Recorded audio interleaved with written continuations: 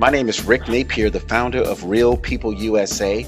And the Real People USA podcast has about 3 parts. The first part is that we support small business ownership, capitalism, and we promote people who have businesses and want to talk about their business. The second item that we promote on the Real People USA podcast is we support political candidates, and we try to give them a boost by having them talk on the Real People USA podcast.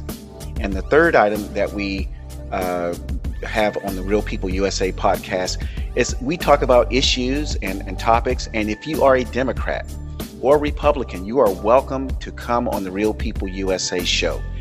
We just have one caveat about that. We ask you some questions. We just want you to answer the questions. And if we have a response to the question, we may ask you some questions about your topics. So if you don't mind being asked questions about your topic, please come on the Real People USA podcast. That is if you're a right wing, left wing, center right, center left, we don't care. We just want to have you talk about whatever you want to talk about if it pertains to business, politics, or just topics that you want to talk about that you feel are real important. So today's podcast guest on the Real People USA show is a person running for Congress in District 23. His name is Rubin Young, and his campaign manager, Jaylene Rodriguez, is also on the interview this morning. So without further delay, I just want to have Rubin introduce himself and just maybe spend a minute about why he's running for office, and then he can introduce his campaign manager. So good morning, Rubin. How are you doing? Good morning, Rick. How you doing? I appreciate that intro. That was an excellent intro leading into the conversation. My name is Rubin Young, and I'm a candidate running against Debbie Wasserman-Schultz here in Florida in District 23. And, I'm a natural-born American. I'm a natural-born citizen. I grew up here in the United States. I grew up in Homestead, Florida City. I have a history of politicians. My family started off in city politics. The late Father Theodore Gibson, he's in my family, and then my grandmother used to be the get out the vote person, where everyone came to her in the community when they wanted to know who should they vote for, and she would be the person making the phone calls to get people to the polls and just keep them informed. So I have a history of activism. I'm a community person. I'm a community person who go out and assist in standing up for those things in our community.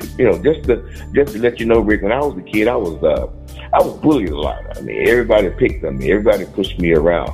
But I don't take that bullying as a negative. I spend that because that bullying taught me to be the type of person I am. I mean, I'm a giant in my own right. I'm a short guy, but I'm a giant in my own right because I take on the tough fight. I stand up to bullies. I tell bullies, why don't you pick on people your own size? And I think that bullying helped me to go take on people like Debbie Wasserman-Schultz, who's a person in office that does nothing to represent this district. So I'm running because I care. I'm running because I'm a patriot. I'm running because I'm not perfect, but I'm running because I am no sell out. I believe in staying true to the beliefs and values and of our party, God, country, and duty. I'm a vet. I served in the military. So, a lot of things that came into my life that really helped me do the work that I've done. I founded an organization called Blacks Organizing Leadership Development, called BOLD. For 16 years, I stayed on the pulse of this nation. And this is why I became a lover of the Constitution, because I was dealing with Congress people. I was dealing with senators and presidents. And I started that journey back in 1990, and it lasted for about 16 years, day in and day out, Rick. So I think that I'm now ready. I've prepared myself for this moment. So I just thank you for having me on and allowing me to speak to your audience. Well, tell us about your awesome campaign manager. Jaylene Rodriguez is somebody that I knew before she became a campaign manager for Rubin Young for Congress. And I just know that she's she's a hardworking, politics is in her blood. I think it's in her DNA. She's a a staunch supporter of the Constitution and of the Republican Party, and she's a Cuban American. So tell us a little bit about Jaylene. Okay, well, I'm gonna tell you, I met Jaylene last year. She was working with another candidate, Laverne Spicer. She was running for Congress against Frederica Wilson, a Republican running against Frederica Wilson. And I saw this young woman work with her, and I saw this young woman dedicate herself to her. And I saw everywhere I looked up, I saw this woman, this smart, this brilliant young woman that I've gotten to know now. And she's one of the smartest persons that I could have ever met. There's nothing that she can't speak about. And if she doesn't know it, the first thing I see her do, get on that phone, that internet, and she starts researching it. And that's the thing I love about her. But I made her my campaign member because I think that in watching how she works and watching her commitment to this process and her commitment to ensuring that we have the best candidates in office, especially Republican candidates in office for Congress, I was very impressed, and I never forgot her. And when an opportunity came up to invite her, ask her to be my campaign manager, after I went through 2 months of persons trying to stall me, she accepted the position, and we've been moving forward since then. And I every time we go out, this young woman is so impressive. Everybody likes her. She has the personality that brings any and everybody on board. So that's who I have as my campaign manager, Jaylene Rodriguez. She's my campaign manager. I'm proud to have her on board. And so that's my intro to Jaylene Rodriguez. So without further delay, let's hear from Jaylene Rodriguez. And Jaylene, good morning, and tell us a little about yourself and why did you decide to support Rubin Young as his campaign manager? Good morning. I just want to appreciate you having me on the podcast, and I also appreciate Rubin's kind words towards me. The reason why I wanted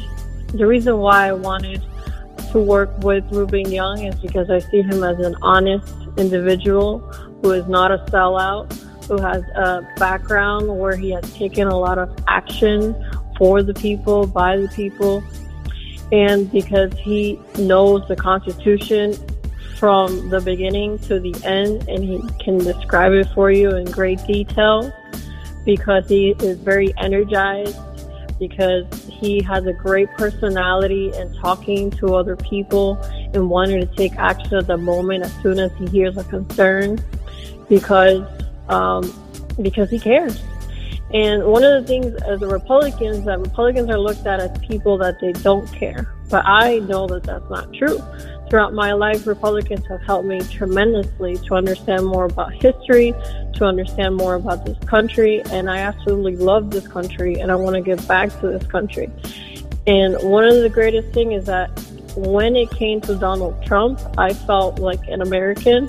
And because of Donald Trump, that also instilled an energy for me to give back to this country, for being given the opportunity to come to this country in 2002 through the lottery system as a Cuban American.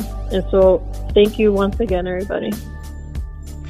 Great. That sounds like a true American. I mean, that sounds... Amen. What she just said sounded just as American as any person who was born in America. In fact, it sounded better than some people, what they say, who are born in America. So anyway, I just want to thank Rubin and Jaylene for spending time this morning, this Saturday morning. It's early on the East Coast, and it's definitely early on the West Coast.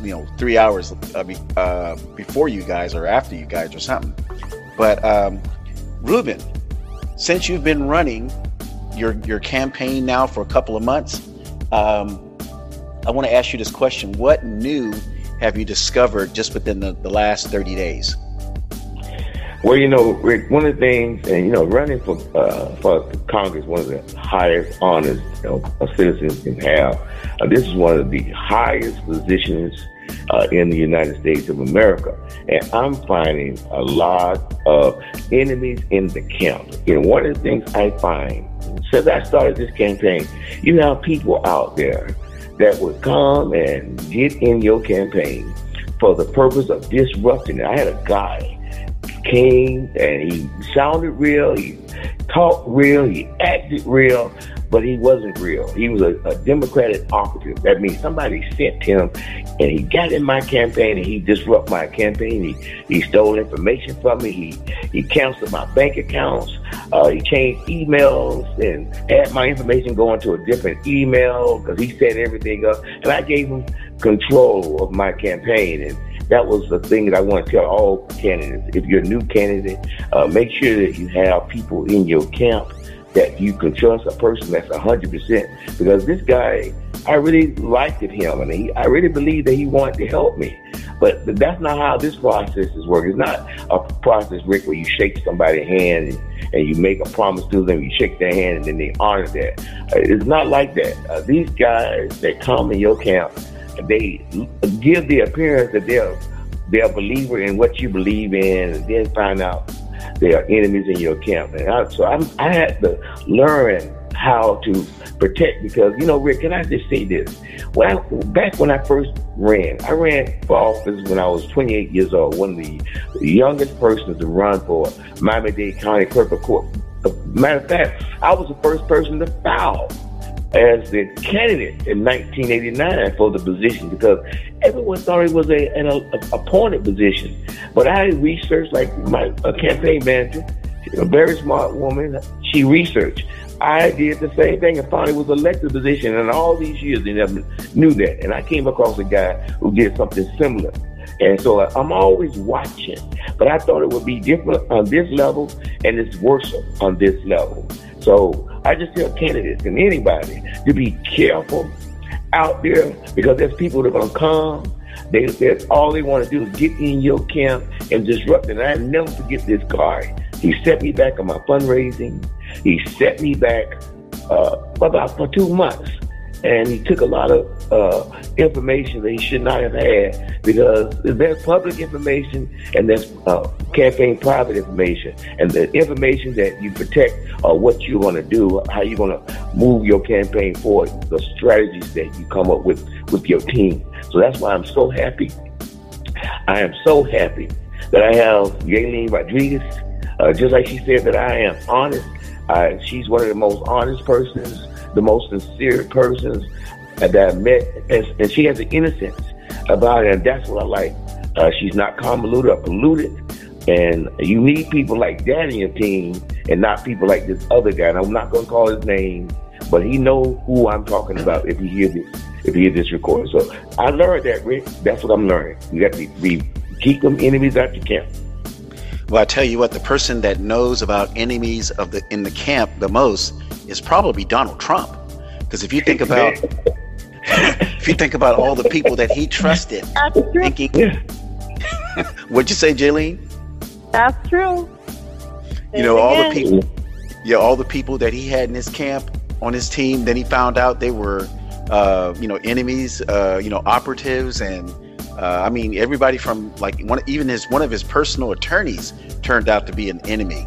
And Amen. Up to the end of the election, or the election day, and then a few months after the election, we find out that people we thought were in his camp were not in his camp. And then as voters, as Americans, we found out that people that we thought were on our side when we were going through this election fraud, information and situations and events. And we find out that people that were elected to office were not even willing to stand up to the Constitution and support the Constitution and support Donald Trump. So the enemies in the camp has been a long-standing thing. In fact, I know 2 candidates that ran within the last election, maybe an election before that had people, operatives in their camps, and they found out that they were being bamboozled. So that is it is not a rare thing. And just to be honest with you, if I was running against you, Rubin, I would have people at your campaign speeches in the audience, listening to you, writing notes, taking notes, so that I can go back to the other side and tell them everything that you're doing. And by the way, Rubin, boy, you bad, boy, you bad. Ooh. And by the way, I'm strategic and tactical too. And by the way, I would tell you this, is that what you should do when you start doing your speeches in the public, just tell people, I know that there are people in this audience that are not on my team. Just to let them know, put it out there on Front Street. So anyway, today we want to talk about, I know you have points in your campaign that you want to put out to the public. You want to elevate these points, and there are 5 of them, but today you want to talk about the community. And one of the first questions I have for you about the community is, why do you think of the 5 points, and we won't talk about all the points today, but of the 5 points, why do you put the community first? Okay, that's a good question. And I also want, when I'm done, I want Jaylene to give her input on this conversation as well. But the community is the most important of all communities, because I'm from the community. I've lived in poor neighborhoods. I lived in neighborhoods where there's a lack of resources. I lived in communities where there's no economic opportunity. And I fight hard for our community, especially for black communities. And I fight hard for the people in the black community, because a lot of them here, they're connected to me. They're my family. They came from various places, but we're one. We're in this together. And I think if we don't strengthen our community, we don't have a future, because we don't have strong communities. We don't have strong children. Well, we don't have strong community. We don't have strong neighborhoods. If we don't have strong communities, we don't have strong people that's able to provide for themselves and able to support themselves and sustain their families. So this is why I believe, being a black Republican, and I'm so happy that I walked away from the Democratic Party. But this is why, as a black conservative, we're able to speak about community, because I seen what destruction have come from our city and local government. How if you're in black communities, you don't get resources, or you're the last to get resources. But if you're in other communities, you enjoy the quality of life. And every last one of us under the Constitution is guaranteed the pursuit of life, liberty, and happiness. And it's the pursuit of. But you can't pursue anything in certain communities, especially poor black communities, when there's no opportunity. When you have people in your businesses, or you have people in your government who don't like your skin color, and they put all these obstacles in your way, especially as politicians, as elected officials, they put these obstacles in your way, and they divide resources. And when they get out there, I don't know if you ever remember this, Rick. When we grew up, we shared a lot. We say, one for you, one for me. One for you, one for me. We divided everything equally. But because you have people with these racist mindsets, and I'm not just talking about Democrats or Republicans, I'm talking about people in general. The Constitution, that we hold these truths to be self-evident, that all men are created equal, that they're endowed by their Creator. Among these are life, liberty, and happiness, pursuit of happiness. And I don't see that. So I fight hard for our communities, no matter where they are, but I fight extra hard to protect the interests of our black community, because a lot of resources that come down, they don't know anything about. And when I worked in the Florida House of Representatives, one of the first things I used to do when information came from that state government, I had a core group of people that I let know that monies are coming down the pipe. And I gave them the information that they need, because it's the lack thereof of information that put us behind on the 8 ball. So I'm going to work extra hard. When God put me in this seat, I'm going to work extra hard for this district, but I'm going to pay attention to those communities that's been left behind, especially those communities where we have small businesses. Small businesses are our bedrock. They're our strength. And when you have weak small businesses, it put at a disadvantage the stakeholders. And a lot of the stakeholders are black people, because they cannot produce the resources. They cannot produce the employment opportunities that they can give to the people inside of the community. So this is why community is important to me, making sure that our community receives the quality of life, the education opportunities that they need, the economic opportunities that they deserve, and they're in a position to pursue life, liberty, and happiness. Absolutely. And I like to add to that, just listening to what you said. I mean, I heard a lot of things what you said, and what I got from what you said is that I like to use the phrase of rising tides raise all ships. And coming Amen. from the Black community myself in Tampa, Florida, I can say that within the community there are several levels of economic, status. There are lower income, there are middle income, and then there are upper middle income, and the poor, the middle class, and the upper middle class. But I would I definitely want to also say that, listening to you, I can tell that you are going to be the person who goes to the community and tells the community that for anything good to happen, community members must put in that effort. Because we can't sit back, like I said, coming from the Black community myself, in Belmont Heights on the east side of Tampa, I can tell you right now, our community, and I know you're going to bring this message when you go out to the campaign speech, our community needs to understand that nothing happens without effort. And I believe these Democrats have put in the Black community's minds, that things happen without effort. And that's one of the biggest obstacles that I see. And I hear you kind of saying that in a way. So you're right. I'm saying it because what product government produces. If you're in poor neighborhoods, you can't produce the type of economic opportunity or equalities that the community needs. Poor people can't produce employment. They can't produce business opportunities for the people in their community.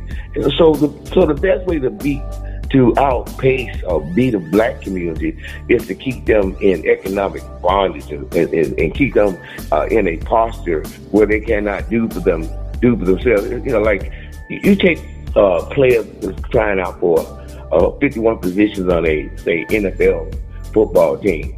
And that means that in order for you can get that 51, you have to go through a great number. Let's choose the number 149 to 200 people. Out of those people that try to qualify or try out for the team, they're going to get us probably half a very small percentage of those persons to be a part of the team. But yet still, it's the creation of the opportunity. An opportunity was made available. Sometimes when opportunities present themselves, you have to take advantage of the opportunity when opportunity is presented. But when you've got neighborhoods, especially like you said, we both come from. I come from the hood. I came from communities where you had drug dealers, you had pimps, you had prostitutes. I actually knew the drug dealers, the pimps, and the prostitutes. I don't have to say I grew up around it. I lived it. I was there with them. I know why they was doing it. And it was all about economics. If a person had to choose, they had the right opportunity, and they had to choose drugs versus making money, plenty of money the right way, I'm quite sure everybody would do that. But there's lack of opportunities in our community. But when the opportunity is there, in which I hope to be one of those persons that create the type of opportunities that people need and they deserve. So you're right on. I agree with you 100% what you just said, Rick. And I'm glad that you understand the message, the messaging of why I am running for this seat. Absolutely. Jaylene, do you have any comments you want to add to what Rubin just said? Hello? Hey, do you have any comments to add to what Rubin just said? Yeah, absolutely. So as far as what Rubin says, one of the most key components is understanding what are the struggles that business owners are having and how we can elevate small business owners so they can hire as many people as possible and hire qualified individuals who may take in the efforts and who have taken the time to improve on their skills. And what we've been doing is talking to the business owners, for example, in Hollywood Boardwalk, and listening to their concerns. mentioning that after COVID, the cops weren't there anymore, and there was a lot of people that were leaving and not paying for the food that they ate, or tourists leaving behind a lot of trash, a lot of littering, and not being picked up properly by the community. Not by the community, but not being picked up by the people that are supposed to pick it up. So the restaurants actually pitch in picking up the trash that's left over whenever they have the time. And Rubin Young contacted the mayor on the exact same day, which we're waiting to hear a response. And he also posted about it on his Facebook to see if we can get other patriots to also contact the mayor and get a response as soon as possible to take care of those issues. Because when business owners are suffering, then they're not able to hire as many people if they're not able to make the same amount of profit to be able to hire more people. And then people have the means to be financially stable and to support their children. All right. Thank you for that input. That's right. I like that, Rick. She hit that right in the money. We was out to, and that's the type of person I am. I don't just talk the talk. I walk the walk. If I hear a concern, I acted it right there, then and there, because I said to my campaign manager when we was out, I like to take immediate action. I like to I like the good fights. I like to take on the challenges. And so when we was out talking to the business owners in the Hollywood Beach Boardwalk area, that's where we were. And Aileen did the introduction. We got into a conversation with the manager, and when you start listening to what people, if you listen to people, you hear what you need to be heard. And this is what me and Aileen did. We listened, we heard her concern, and we took immediate action. And we went around the beach area. We looked at those trouble spots, the trash and the litter, and we looked at the lack of safety, because there's a serious lack of safety on the Hollywood Beach Boardwalk area. And managers are crying out, but it's unfair for the city not to be attentive. Yeah, we had the COVID. Yeah, we now find that was a somewhat conspiracy. But a lot of businesses was hurt, and a lot of businesses are still hurting. Not only was the business hurting, the employees that work for the business, they hurt too, because they lost income. They lost a way to provide for themselves, and now they're also playing catch up. So we don't just have businesses trying to catch up, and we don't only have businesses trying to provide support or employment for their workers, but you have the city government, especially in the Hollywood Beach area. And we asked Mayor Levy, his name is Josh Levy. We asked Mayor Levy to listen to the concern as a congressional candidate. I'm not out here for my health. And when someone on that level brings a concern to your attention, you should respond, because eventually, when we take office, you have to respond, because if you go back in history, before you had the mayors and before you had these commissioners, the only position you had at the time was U.S. representatives. That's what the Constitution created in 1777, 1776 or 1787 upon ratification. You only had U.S. representatives representing the people, and that's why they came up with a Republican form of government. A lot of people don't understand what that means. It's a government that believes in law and order. It's a government that's closer to the concerns of the people. And I was happy to see my campaign manager out there. I was glad that I was out there, because we brought government to the people, closer to the people, so we can hear what is going on, and so we can take it to a high level and put it in the ears of those state representatives, those congressional representatives, and to put the concerns right there to the ears, so they'll hear what's happening to the people. So we did take immediate action, and I'm going to say not just myself, but my campaign manager was out there. Gayleen was out there with me, and I see nothing but greatness in her future, because she's also a person that cares. So we have to change. We have to change this messaging. We have to ensure that the Democrats and having a strong stranglehold over our community. We must demand that we have representatives that represent the best interests of the people in in this district or in these districts. And this is what we're going to bring to the table. Quick action, quick response time, and we're not going to delay when we hear concerns of interest, the things that's going on in this district. So, yes, we did do that, and you all need to know the type of persons that's on this call interviewing with you. These are people of action. We are people of action, Rick. Well, I tell you what, I can bet a fortune that your opponent, Debbie Wasserman-Schultz, will not talk to small business owners in the way that you and Jaylene did. I'm willing to bet money that she does not care about the small business owners. So anyway, my next question, how do you feel about, the community? I mean, when I say the community, people automatically think about the community as being the Black community, but the community is also the middle class community. It's also the upper income community.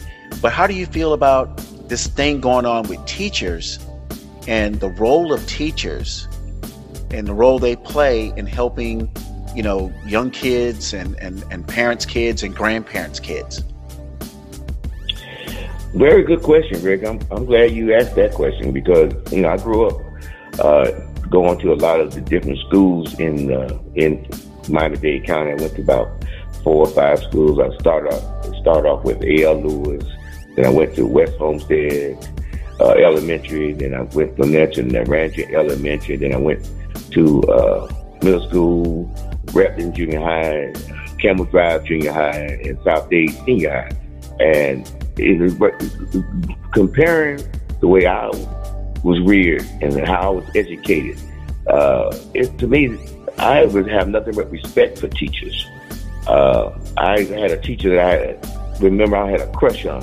Her name was Bernice Bean, and I was in the 3rd grade, and I loved Miss Bean because Miss Bean gave me the time, and she gave me the attention I needed. And I was one of the smartest kids in the class. I used to be an honor student. I did the work. I put the time in. I did the workbooks. I put the time in. And so I was one of the smartest kids in the class. I remember I used to get all A's from 1st to 6th grade or somewhere around there. Then I got thrown off track when I got to middle school and high school because I had to start fighting a lot and I had to stand up. But I am in some of the places that I hear all the reports. I don't like how they're teaching these children to be un-American. I've been to classroom. I've been to some schools. I've seen some of the writings that is hanging over the bulletin board, and it's very heartbreaking that we're not teaching civics. And it's very heartbreaking that we're not talking about the process of how government works. Our children will have a better understanding about the country that has a good history. Some good, some bad. I mean, I say it like that. But overall, it's one of the best countries in the world. I mean, I'd rather be in America than some of the places I hear how they violate people's rights, their civil rights, their human rights, their rights of being who they are, free speech. None of those things, some of these things don't even take place in some of these other countries. But it is disheartening when you have teachers teaching our children how to hate their own country, how to be anarchists, how to not follow the rule of law, when the principles that were started and founded on by our forefathers laid down a foundation, which it had a spiritual overtone, because it says, in God we trust. And these principles that Ben Franklin and George Washington and Thomas Jefferson and all them subscribed to, how they laid it out in a document called the Constitution, how they laid out the principles, foundation, and they never once excluded God. Never once. If you read that Constitution, it does not separate church and state. There's nothing in that Constitution that separates church from state. So I don't know what happened, how we got to this point, but you can certainly see it in the behavior of these children on these college campuses, how free speech is in danger. You can't even have an opinion. There's no opinion. There's now complete and unadulterated censorship, Rick. Unadulterated conversation. You cannot even have your own opinion. We're fighting in this country over whether you are a Democrat versus a Republican, and that's being taught. That division, that hate is being taught some places in our nation. We are the United States of America. We're not the divided states of America, but you can certainly see the division in our schools. You can certainly see the division on some of our college campuses.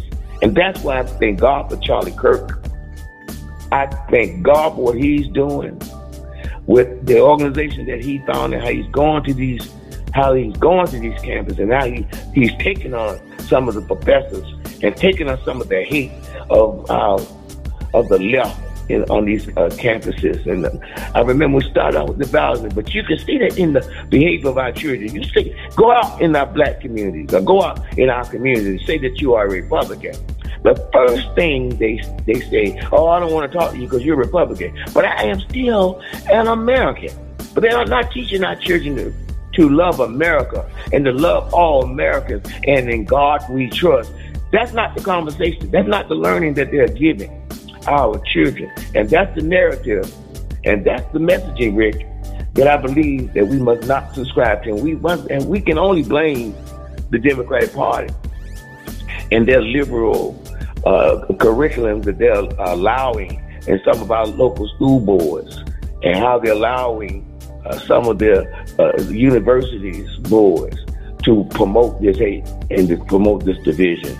And this is why I think that now is the time for us to change this messaging, change this lack of educational opportunity that's being provided as we see it, because communities need great teachers helping students learn how to read, write, and do math, not push liberal agendas based on curriculum to indoctrinate our kids. Recently, there was a study in the LA Times reporting LA County High School graduate had a 5th grade reading competency from an amazing hard touching.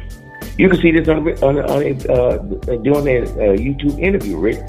It says Rick Ross was passed from grade to grade in the K-12 LA County school system and graduated without learning how to read. That's a tragic, because if you don't know how to read or write, you are more prone, for what the studies say, you are more prone to end up in prison because you are not prepared to enter into the workforce. Because how can you enter into the workforce, Rick, when you can't even read an application? How can you enter into the workforce, Rick, when you can't even fill out an application? So now it's about economic survival. People are now trying to survive because of the lack of opportunities, the lack of effort, the lack of good education translates into more criminal behavior, Rick. So this is where we are with our campaign, talking about these issues, raising these issues, and going into these democratic strongholds to set black people, set our communities free. And I'm not just focusing, saying I'm black, communities, I'm black, this and that. It's not about that. It's about touching on those areas that of the most need. And we certainly find that the Democrat has a strong hold on black communities, and we have to do what we have to do to set them communities free. Yeah, exactly. And before we move on to another subject, I just want to add something, and then I'm going to ask Jaylene to talk about her San Francisco free speech event that she attended back in October of 2020. But I just want to add, you mentioned the Freeway Rick Ross story. That story is very, very compelling because this guy could not read or write in the LA County School District. He became the biggest drug dealer in the country. Rick Ross, he's probably like in his late 50s, early 60s, but he was unable to read or write. So when it came time for him to fill out a college application, because he had won a tennis scholarship, he was unable to complete the application because he could not read or write. And I believe, just like you said, our communities need teachers, teaching students, not some of the crap that's going on now, but how to read, write, and do math. And it seems like I'm letting people know right now, if you're a parent listening to this, or if you're a grandparent listening to this episode, you need to start writing letters. You need to start calling your school boards and put them on notice if you are unhappy. That's my caveat. If you are unhappy with how your school system is going. Out here on the West Coast, Rubin and Jaylene, we're starting to take action. We're starting to go to the school boards. We're starting to write letters to these city councils who seems like they're making rules without, like they say, without voter representation. So I'm just letting people know on this podcast episode, write letters to your city councils, write letters to your school boards, and let them know that you will not put up with this mess. You send your kids, you send your grandkids to school to learn how to read, write, and not to be anti-American. But right now I want to ask Jaylene to talk about her trip out to San Francisco. And let me tell you something about Jaylene. Jaylene asked me to go to this Twitter free speech event, and unfortunately I was in Los Angeles at that same weekend. But I tell you what, she is bold for going to that hornet's nest, I call it. So Jaylene, can you please talk about how your courage and what drove you to fly almost 3,000 miles from sunny South Florida to the Bay Area to be at the San Francisco Twitter free speech event? Absolutely. And I do want to add on to what you said earlier is when you email, also give them a call. And if they don't respond, show up to their offices, show up to the school, and gather with other like-minded people, because the more people you have behind you, the more noise that you make, the likelier it is that they have to listen to you, because you are demanding that they listen to you. And you can't stop until they all have to listen to you. So as far as why I went all the way to Twitter headquarters in San Francisco, California, the person who organized it was Philip Anderson. He is actually an African immigrant who came here to the United States. He's an American citizen, and he has been fighting against censorship and for free speech for a very long time. And he was taken off of Twitter. He's taken off of Facebook now. He's taken off of Instagram now. And his only account is on Gab, going from 40,000 followers all the way to 4,000 followers. And what I saw is that he pointed out not only the fact that Antifa was destroying federal buildings in Portland, and he was there to try to stop it, and the citizens, the locals of that area helped him for that day with the help of the police officers to stop Antifa and BLM from attacking the federal building. And he went to other locations of BLM and Antifa coming together to do horrendous things upon businesses and upon people because of the situations that have happened in the United States. And the reason why I felt that it was so important to go to Twitter headquarters, seeing how hard Philip Anderson has been doing just by himself as one man with no weapons, just his voice and his body, is because if he can do it, why can I do it? You know, I got tired of seeing people getting hurt, of businesses getting destroyed, and I wanted to stick it to the man. I wanted to stick it to Twitter headquarters, because they are contributing to the misinformation that is happening, and the propaganda that is happening, and the censorship that is happening. And they took the president, for example, they took Donald Trump off of the platform. And Philip Anderson warned people this would happen if you don't do something about it. And I'm very grateful to him, and I'm very grateful to the president, and I'm very grateful for that trip, because it helped me realize a lot of things. And although a lot of people didn't get the opportunity to go or did not go, this is something that should happen in the future, unless Twitter gets taken down because another company comes in to replace it. Hey, awesome. Rick, I like to add this for your audience. I want them to understand what this campaign is about. Now, you know, Democrats only have value within Black and brown communities if the communities are experiencing poverty, pain, misery, and destruction. Since around the 1830s, Democrats continued treating black people like slaves. First, blacks were treated like slaves until the Emancipation Proclamation. And then after being free, Democrats found ways to still control black and brown communities through black leadership, by which Democrats are still controlling today. Now, on the issue of the censorship, now I wrote Mark Zuckerberg when they removed President Trump, these social mediums. I wrote Mark Zuckerberg, and I told him that you've just overthrown the country, because when you're dealing with a president, you read their constitution, whatever a president set up, whatever platform the president used, that's official government business.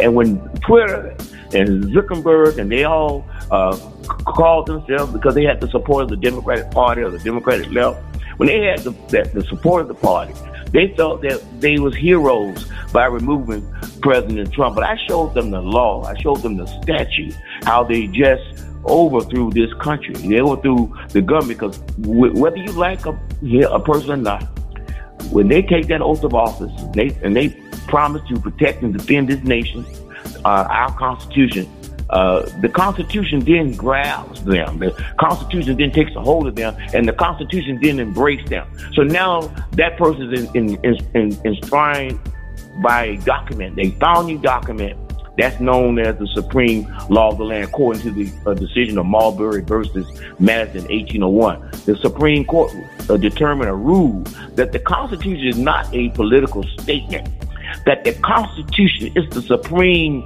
law of the land. So Mark Zuckerberg committed a treasonous offense. Twitter committed an offense, a treasonous offense. And all these other social platforms that thought they was heroes by removing Donald J. Trump from his social media. Anything that the president touched, anything that the president, whatever he set up, whatever airplane he flies in, that become official government business.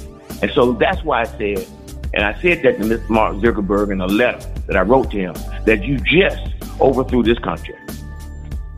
And I just want to add, because I feel where you're going with this, and you mentioned three words, Rubin, that just light me on fire. When you said that the Democrat Party have been the driving force for black communities, and I would say more than just black communities now, because with this COVID thing and this Fauci thing, you mentioned three words: pain, misery, and destruction.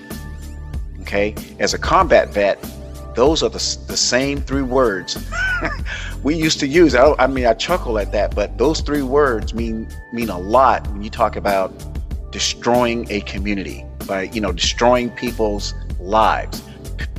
Pain, misery, and destruction. And we see now that the Democrat Party, and now that we're starting to find out that Fauci and these emails, it seems like there's nothing good that comes out of the Democrat Party. And you're right about the Democrats using black people and people of color and any minority group that they can sink their teeth into to see if they can use them as pawns. And I like to call out this story. There's this former NBA player. His name is Kwame Brown. He's 39 years old. He played in the NBA for 12 years, and he did something courageous over the last 2 weeks. Now, this might be a touchy subject for some listeners, but I believe right now for our country, we need to put everything on Front Street. We can no longer fake the funk, as we used to say in the 70s.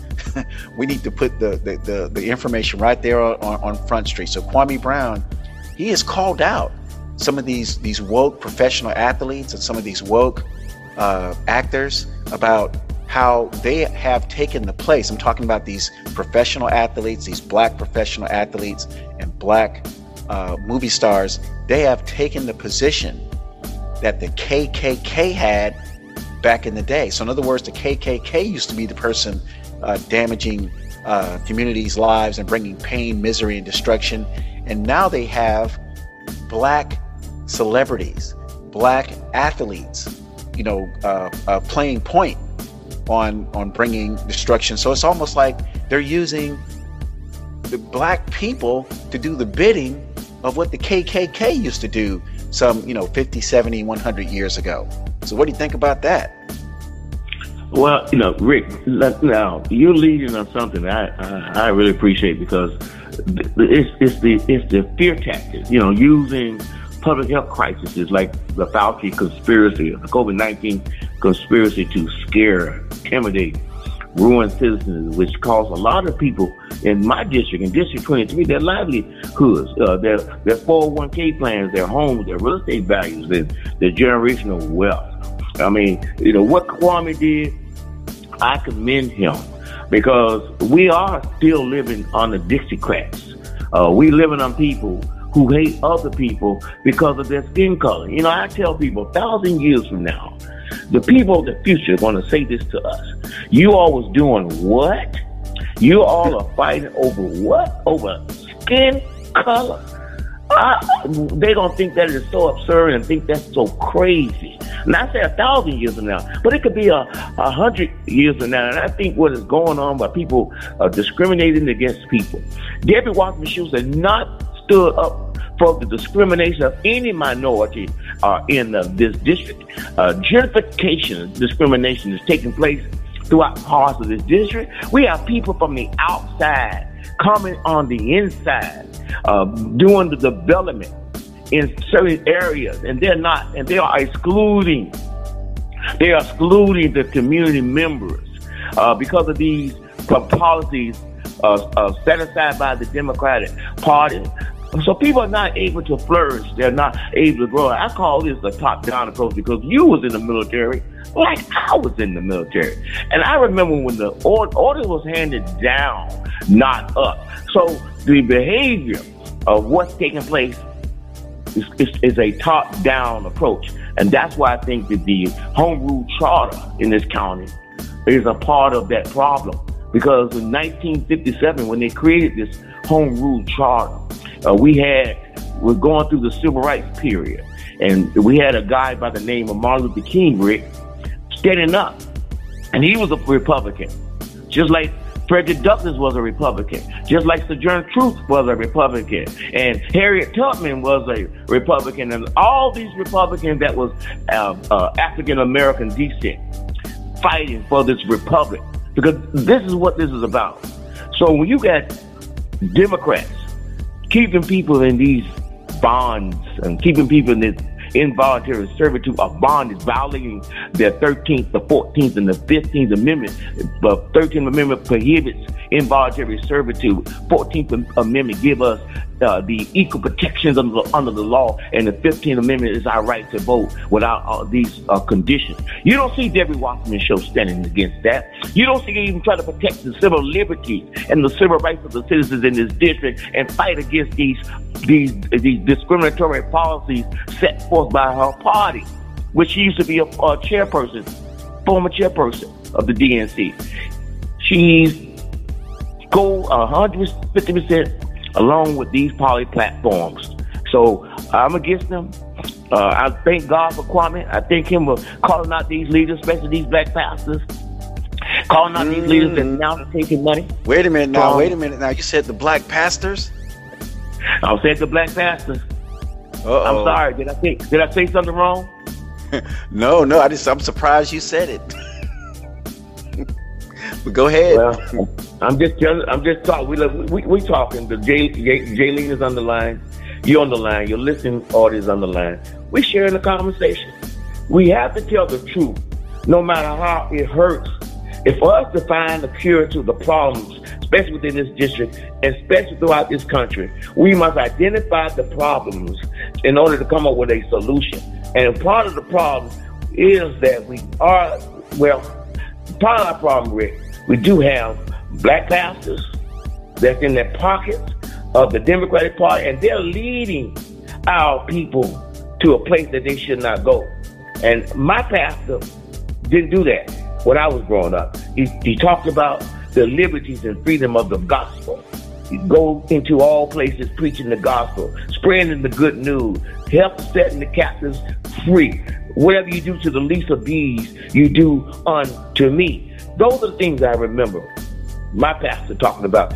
Not taking these policy positions, these discriminatory positions of a party, when you know that they are wrong. You cannot lead the blind. The blind cannot follow the blind. And this is why I think that I have assembled a great team.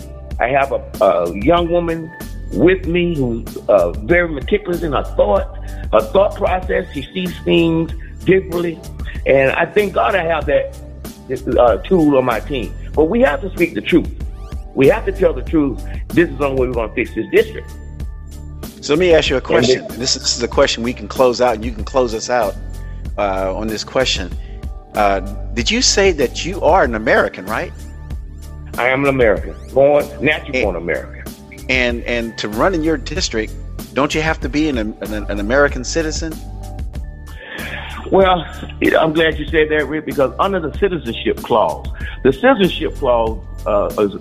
for Americans seeking political office, and we have that, so our position won't be overtaken by foreign influences.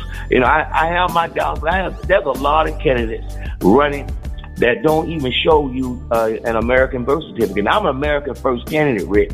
And by being an American first candidate, I put American first. I put the core values of America first. And as patriots, as citizens of this country, we must hold the line. We must protect our political offices from being taken by people that will put forth policies that this country doesn't need. And that's not hate talking. That's love talking. And I've seen it. We have people like Omar in positions, don't even love America.